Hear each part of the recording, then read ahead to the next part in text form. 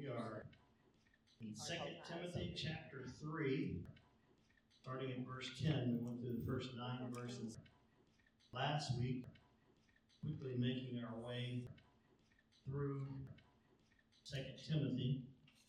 We'll have this lesson and then next week, and then we'll be through with 2 Timothy. 2 Timothy, this is lesson number 7, beginning in verse 10. Just to recap, Paul has been talking with Timothy and encouraging Timothy.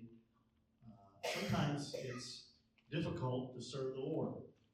You have opposition, and Timothy certainly had opposition, especially in this day and time. And so Paul is encouraging him to be faithful to God, even in the difficult time. We'll begin to read, but he says, "But you," speaking of Timothy, "have carefully followed my doctrine, manner of life, purpose, faith, long-suffering, love, and perseverance, persecutions, afflictions, which happened to me at Antioch and at Iconium, at Lystra, persecutions I endured." So he's saying, Timothy, you remember all these things that I had to go through. Yes, and all who desire to live godly in Christ will suffer persecution. I actually used that verse this past Sunday in my sermon. So, 2 Timothy, that was 3 verse, I think it was verse 12. "But you," that's how he starts. So, he's drawing a comparison between Timothy and other people. So what he's talking about to Timothy is that last week we talked about that there will be perilous times, bad times. We said there were going to be bad times and bad people. But Timothy's different than that, right?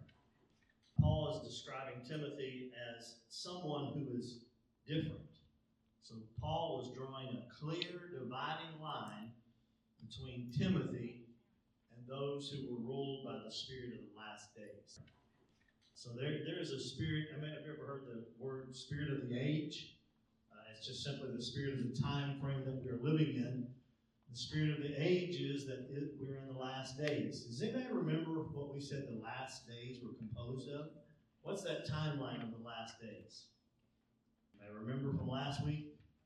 It was from... 7 years? No, that's the tribulation, which is a specific thing. But the timeline of the last days are from the birth of the church, which happened at the day of Pentecost, all the way until the end of the tribulation, which includes that 7 years that you were talking about. So that's the time frame. And here, really, that answer to question 1 is that Paul is drawing a dividing line between Timothy and how he lives, how he acts, how he lives for the Lord, and those who are ruled by the Spirit of the last days. Saying, Timothy, you've followed carefully. He's followed Paul. He's watched Paul's doctrine. He's listened to Paul. Timothy was blessed to have Paul as his mentor, as his teacher, as the one that he would follow. He was watching not only Paul's doctrine, but his manner of life. How many knows that you can have correct doctrine but still not live correctly, right?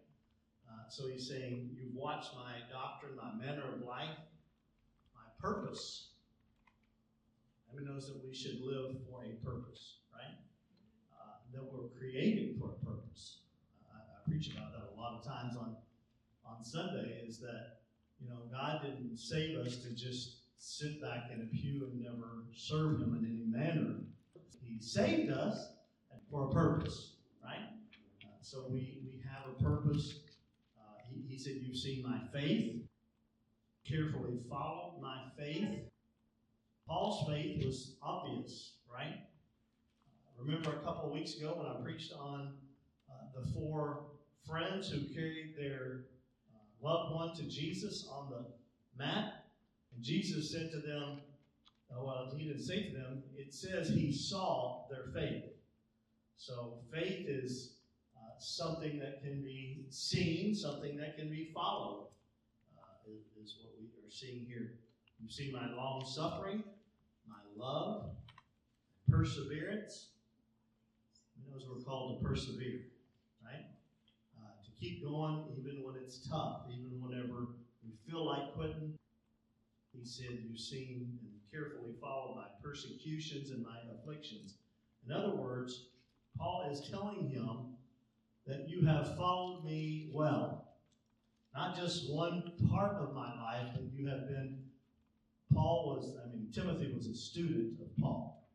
He studied him, he followed him, and he he carefully followed him. So he didn't just merely teach Timothy from an academic sense, but Timothy learned these things from Paul by Paul's example. So it's one thing for me to pick up the book and teach you from it, but it's another totally different thing for me to live it before you, right? So that you see it and you have application. You see Paul lived before Timothy and showed him how to live. It all began with Timothy catching Paul's doctrine. The reason, what's doctrine? What is doctrine? What you believe? It's a little bit more than that. It is what you believe. What you believe in practice, what you believe, and why you believe it is the way I like to say it. But yes, it's what we practice as well. If you cannot back up your doctrine with Scripture, then you probably have a faulty doctrine. We need to make sure that we know what we believe, but also why we believe it. And by the way, for anyone that might not know it, if you go to our website, you can find what we believe as a denomination. It's there.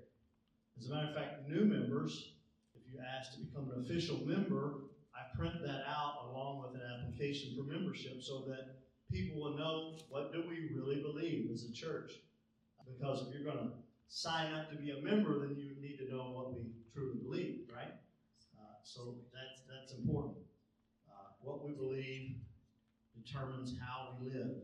If you truly believe something, you'll live according to that belief, right? It changes. If you just kind of somewhat believe it, you might not change the way you live. But if you truly believe something, it causes a change in the way you live. Paul called Timothy's purpose. In other words, the direction that he was heading in, what Paul was attempting to do in his life, and how he was attempting to spread the gospel. Paul, or Timothy, watched. There's a saying that faith is both taught and caught. Have you ever heard that? That faith is taught and caught. In other words, it's taught by like what we're doing, opening up the Word, begin to teach it, but also it's caught by the way we follow the person that may be leading us or how we follow the Lord. So we are to both catch our faith should be both taught and caught. Long-suffering, love, doctrine, all of these things that Paul held as important, and Timothy was able to pick up on that and to see just how to live. As we get into chapter 3, especially in this last half of it, Paul's beginning to kind of wrap up everything that he's telling Timothy, and he's somewhat reminding him and encouraging him to keep following what he's been taught and how he's learned how to live. One of the last things he talks about is long-suffering. Long-suffering. A little bit of a feel there that we will suffer persecution for the kingdom, for God. Now, sometimes you can see that, and sometimes you can't. In other countries, you might see a lot of persecution. In China, you cannot openly talk about Christ or Christianity. It's still that way today. There have been some openings where it's been accepted, some places, but other places not so. There are still churches hidden in basements and in people's houses and all kinds of things. And if they're found out, they will suffer persecution. And that's what that verse 12 is talking about. It says, all who desire to live godly in Christ will suffer persecution. It didn't just say the people in China, right? It said, what's that word? All. Who's that include? Everybody, right? Do you ever feel persecuted for your faith? Or have you ever felt persecuted for your faith? Not like they were in the Bible. Can you see a day that might come that we would be? Everybody's shaking their head. There definitely could be a day like that would happen. Christians are persecuted now in China, not only in China, but Muslim parts of the world, persecuted. John 3:19 says, and this is the condemnation, that the light has come into the world, and men love darkness rather than light, because their deeds were evil. So people don't want to see you live for the Lord. Why? Because it condemns them. If you live differently, and I think we should live differently enough that people see a difference, right? And so if we do that, not that that's what we want to do is condemn people, but they see the difference between the way we live, and their hearts are condemned. There's condemnation there because they recognize that they're living in darkness and not living in light. Don't want to condone or do things that advertise for a different lifestyle than what we believe in. You're definitely seeing that modern day for sure.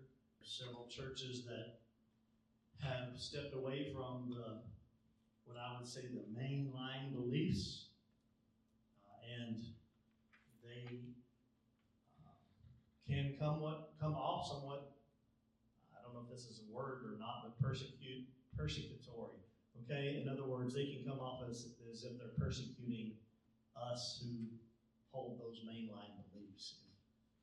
So that is very true to him. So then Paul begins to list some places where he suffered persecution. Antioch, Iconium, and Lystra. In Antioch, Paul was kicked out of the city for preaching the gospel. Imagine that. That's pretty rough. That's definitely persecution, isn't it? He was kicked out of the city in Antioch for preaching the gospel. At Iconium, which I don't think that's in your questions, but interesting, Paul was almost stoned to death in Iconium, but he was able to escape from that. And at Lystra, they actually did stone Paul, and they left him for dead. The Bible talks about them standing around him, and then all of a sudden he begins to get up, right? So imagine if you were there, and you'd certainly believe in the power of God, wouldn't you? And Paul simply says, out of all of them, of all those places, all those types of persecution, the Lord delivered me. I'm actually thankful for a God that takes care of us. Amen? He's a God that who takes care of us and who keeps us safe and keeps us from, maybe not from harm, but it keeps us in his care. Paul was rehearsing all of this as he sat in prison. Imagine. He's kind of, remember when we began studying 2 Timothy? It's believed that shortly after the writing of this book that Paul was not just persecuted, but killed for the gospel, right? I was trying to come up with how he was killed, and it escaped my mind. But he suffered death for the Lord. So he's sitting there in prison rehearsing how not only he was persecuted, but how God delivered him out of it. And he's still keeping hope in the Lord, right? That maybe God will do that same thing this time. How easy would it have been for Paul to just quit serving the Lord? Imagine. All these things happen to you in all these different cities. I might have packed my bags and tried to go home. But he just kept going, didn't he? Because he had a purpose and because God had a call on his life, he was not willing to stop. He had to keep going for the Lord. Hopefully we can have that same kind of attitude no matter what we suffer, no matter how things come against us, that we would continue to serve and to live for the Lord. I think that's important. Can I tell you, I think you have to have a made-up mind before it happens. Because if you wait until you face persecution to make a decision if you're going to keep living for the Lord or not, you probably won't. I mean, that's just the way our minds work, isn't it? But if we make up our mind before we ever had to suffer persecution, that we're going to continue to go, I believe we can make it. Let's read verses 13 through 15. But evil men and impostors will grow worse and worse. There's a lot of people who believe that the earth is going to get better and better. But that's not backed up by this scripture. Will grow worse and worse, deceiving and being deceived. But you must continue in the things that you have learned and been assured of, knowing from whom you have learned them, and that from childhood you have known the Holy Scriptures. This goes all the way back to 1 Timothy, where it talks about Timothy was taught the Scriptures from a child, right? And he was taught them. I mean, remember who taught him? Grandmother and mother, right? So there was a legacy of learning the Scriptures from his mother and his mother's mother. And I think that's important. I think we need to teach our kids Scriptures, especially when they're young, and have those minds that are like, a sponge and can soak it in. And when you really learn a Scripture, it'll come back to you a lot more easy, right? So it's important that we do that. It says from childhood you've known the Holy Scriptures, which are able to make you wise for salvation through faith, which is in Christ Jesus. So it's the Scriptures that give us wisdom to even be able to be saved. Somebody tell me a Scripture, I'm going to test you here, not in your questions, off the top of your mind, that is related to salvation that you probably should know. John 3:16. All right, I made it easy. Somebody give me another one. Romans 3:23, which says, all of sin. All of sin and come short, right? Anybody have another one? 3:23, 6:23. What about Romans 10:9 and 10? Anybody know or have a portion of that memorized? Confess with your mouth and believe in your heart that God has raised Jesus from the dead, then you shall be saved, right? Psalm 23, the Lord is my shepherd, shall not want. Goes all the way down there and talks about him leading us and guiding us through the valley of the shadow of death. See, a lot of scriptures that we don't automatically think about salvation can be applied. I brought Psalm 23 last week into my sermon, and I had never done that when teaching that particular scripture before, but it's a great passage. There's all kinds.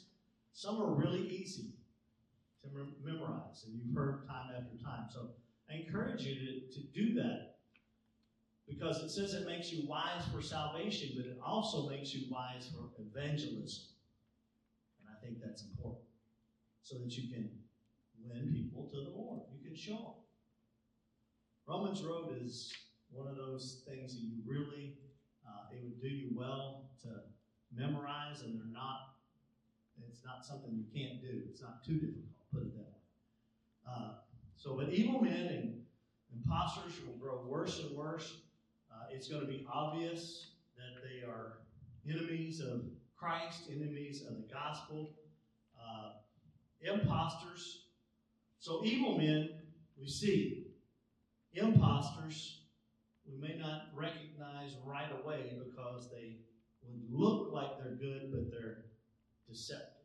If somebody's an imposter, that means they're trying to fool the way you think about them, right? So the evil men and imposters, and they're all destructive to the kingdom. But you must continue in the things which you have learned. So it's a key section here to learn the scriptures. He's told Timothy to abide in those things that he had learned from the time that he was a young boy and the things that he had heard from the very beginning. I know Sunday school has specific scriptures that they want the different age groups to memorize. I think even in nursery, if I'm not mistaken, there is like Jesus loves you, Jesus loves me, those kind of little things that we learn. And then they go on to learn things like John 3:16. John 3:16 is in the nursery, okay? And then, maybe, I know that this was in Sunday school, but also in Christian Pathfinders, which Ken was a leader of years ago. Romans 12:1 is one of those scriptures that from the beginning that we learn. It's important for us to learn the scriptures. Even if you don't have it fully memorized, exactly King James style, you know what I'm talking about? But if you have it in your heart and you understand the meaning of it, then you can tell people about it, right? Even if you don't have it exactly word for word memorized. So all the things which you have learned, continue in those, follow those scriptures, continue to keep them in your heart. And Paul said, hey, remember who taught you those things too. So remember that your mom and your grandma taught them, but also remember the things that I taught you as your spiritual mentor, your spiritual leader. It was Paul. Many believe it was Paul who actually led Timothy to Christ first. So you can see Paul has a big, long history with Timothy, right? He led him to Christ, gave him ministry opportunities. You see that in other books of the Bible. He taught him by word and by example. He laid hands on him. So this is we're seeing all these things that Paul is trying to remind Timothy of, is that I remember the things I've taught you, but also that you're special and set apart, right? And the things that you've learned throughout your life and the scriptures that you've learned and the examples that you've seen, we're to take all those in, and it's to help us live for the Lord. Paul had guided and mentored him throughout much of his life. That from your childhood, you've known the Holy Scriptures. His grandmother, I think that was actually in your questions. I skipped ahead. Who was his grandmother and mother? You may remember the names?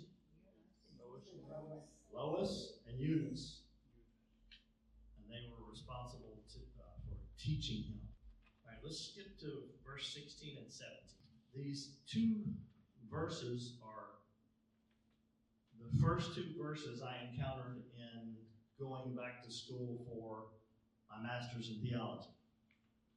They obviously think this is important, right? And so do I.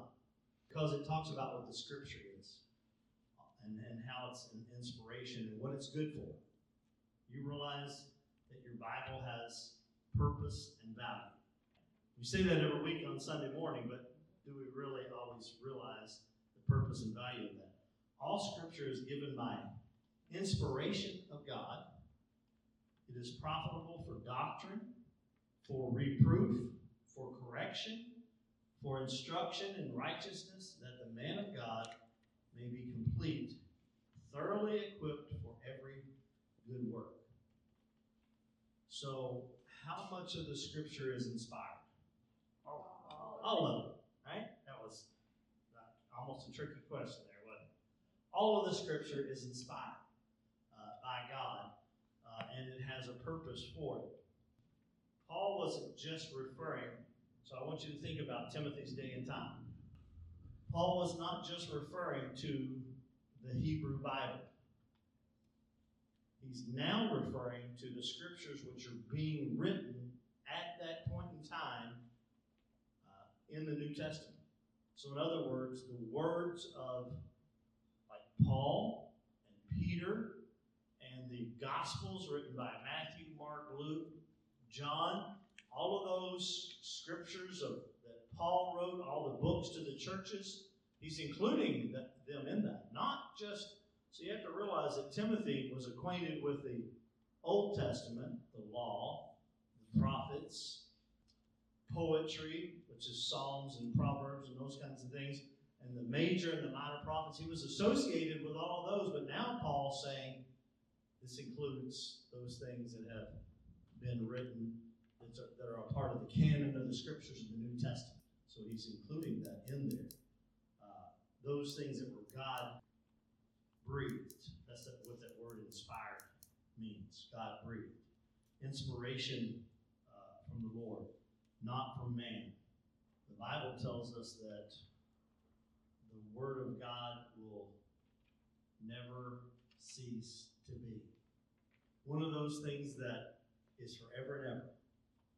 Matter of fact, it says that the grass withers, the flower fades, but the Word of God stands forever. So there's no book that will compare to the Bible. No book at all compares to it.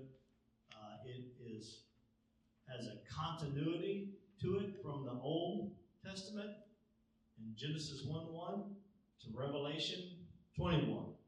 There's a consistency and a constancy about the Scripture. It does not contradict itself if it's studied and read properly. It is the most circulated book ever throughout history. It has survived wars after wars. It stands forever. There's no book like it with its influence or its life-changing power. So, if you have your Bible there with you, it's powerful. It's an amazing book. And the amazing thing is, it wasn't just written by one author. Think about that. It was written by many, many authors down through many, many ages, and it's still powerful and it's never been proven to contradict itself. That's amazing. That's miraculous, really, when you think about that. There's no book at all like it. It is inspiration by God. It's unique, and it's powerful for us, and it helps us learn about God and about salvation and how we are to live. So, is there a way that we can deny the Bible besides just verbally? By not doing it, that's good. I like that. Anything else? We can verbally deny it. Is there some other ways that we can deny it? What about putting more of ourselves into it than what the Bible actually says? You know, sometimes we make the Bible about us, and it's really about God, right? That's one way that we can kind of deny the Scriptures if we don't watch what we're doing. We can teach and preach about our opinions instead of proclaiming the Word of God. That's another way to deny it. We can live incorrectly according to the Scriptures. That denies it. And if we actually think it's God's Word and we don't study it, then we're denying it as well, right? So all Scripture is inspired by God. It's profitable. How is the Bible profitable to you? Roadmap. What else? Encouraging. Gives us correction. There you go. Direction. Stability. I like that. This is a world that's very unstable right now, and so it gives us that firm foundation, that stability that we need. Anything else? Yes, and then it gives us an introduction to righteousness. I like that. Teaches us how to live rightly according to what God has said is the right way to live. Instruction in faith teaches us to be perfect, even though we struggle with it, don't we? It does teach us we'll never be perfect. In that perfectness, it teaches us that we stand in perfectness because God has made us perfect, but we're also being made perfect, right? When I'm saved, I'm fully saved, but yet I'm still being saved. Does that blow your mind? When I get saved, I'm sanctified right then and there, but yet there's still a work of sanctification going on. So we have a positional righteousness. We've been made righteous through the Lord, but yet we're also immediately, but yet we're also being made. So it's a process, but also an instantaneous work of God. That's a difficult concept to think about with our human minds. So what is the purpose to make us complete? That's what the Scripture does for the saint of God. It makes us complete and equipped to do the work of the Lord, right? To do good works.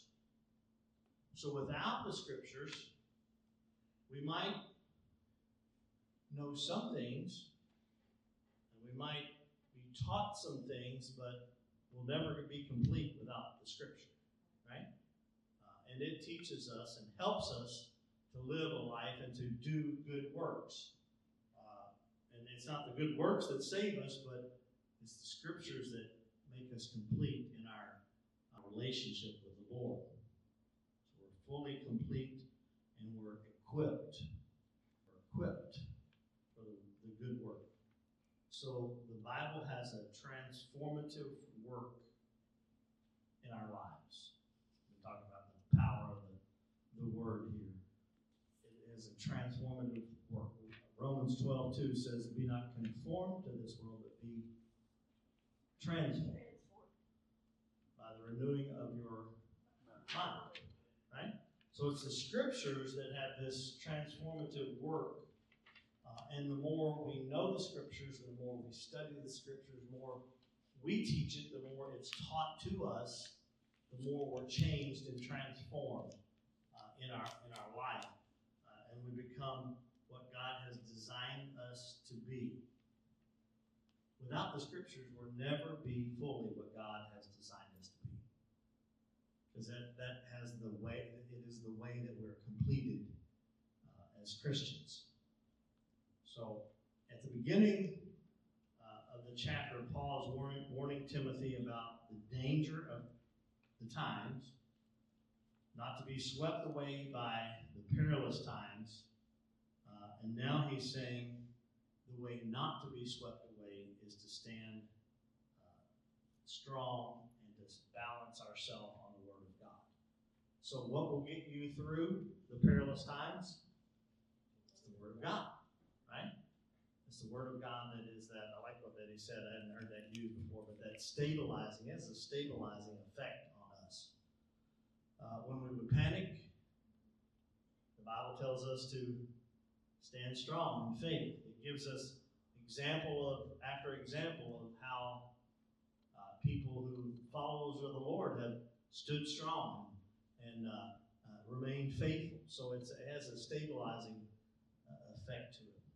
The strength, it gives you the fortitude to keep going. It gives you the faith that you need to believe that somehow God's going to make a way. A definite confidence knowing that He's going to make a way where we might not even understand how. Have had that happen in your life, right? Where God made a way and you're like, I'm not sure how, but God's going to do it, right? So it's important that we continue to study. That's what Paul's exhorting Timothy to be and to do. He said, study,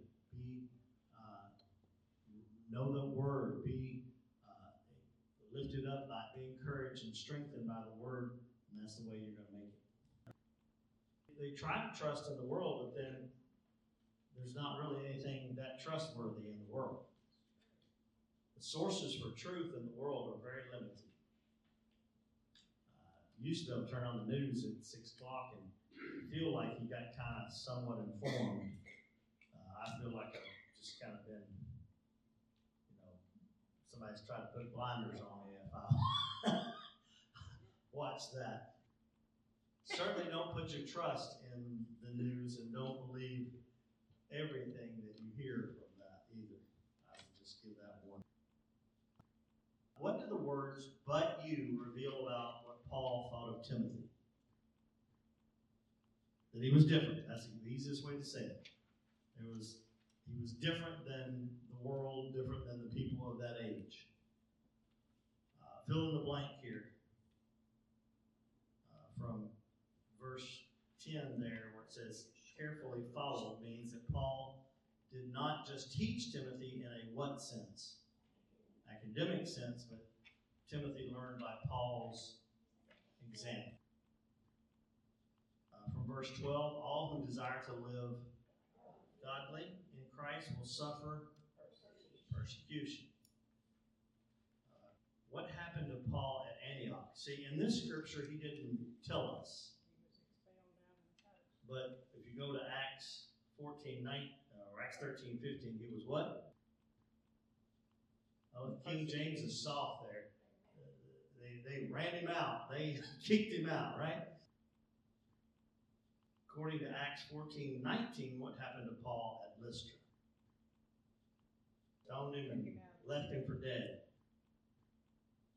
How long had Timothy known the Holy Scriptures and who taught them to him?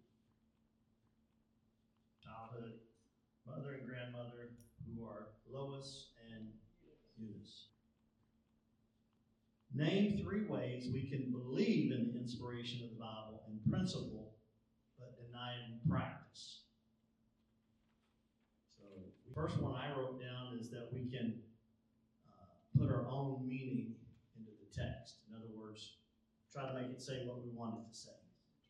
Misinterpret it, right? That's a good word. One word that's good. Ignore or do opposite of it. That's a way that we say it's inspired but deny it in our practice. Make it about us. Yeah. I mean, some of the scriptures are about us, but not everything in the Bible is directly about me, right? The Bible's about God's plan, right? And the Lord. So we can believe it's inspired, but then try to make it just about us, and it's not just about us. How much of the Bible is inspired? All of it. All right. And then verse 17, the purpose of the Bible is to make us complete, or Danny, you have perfect, and equipped for every good work, or furnished for every good work is the King James word there.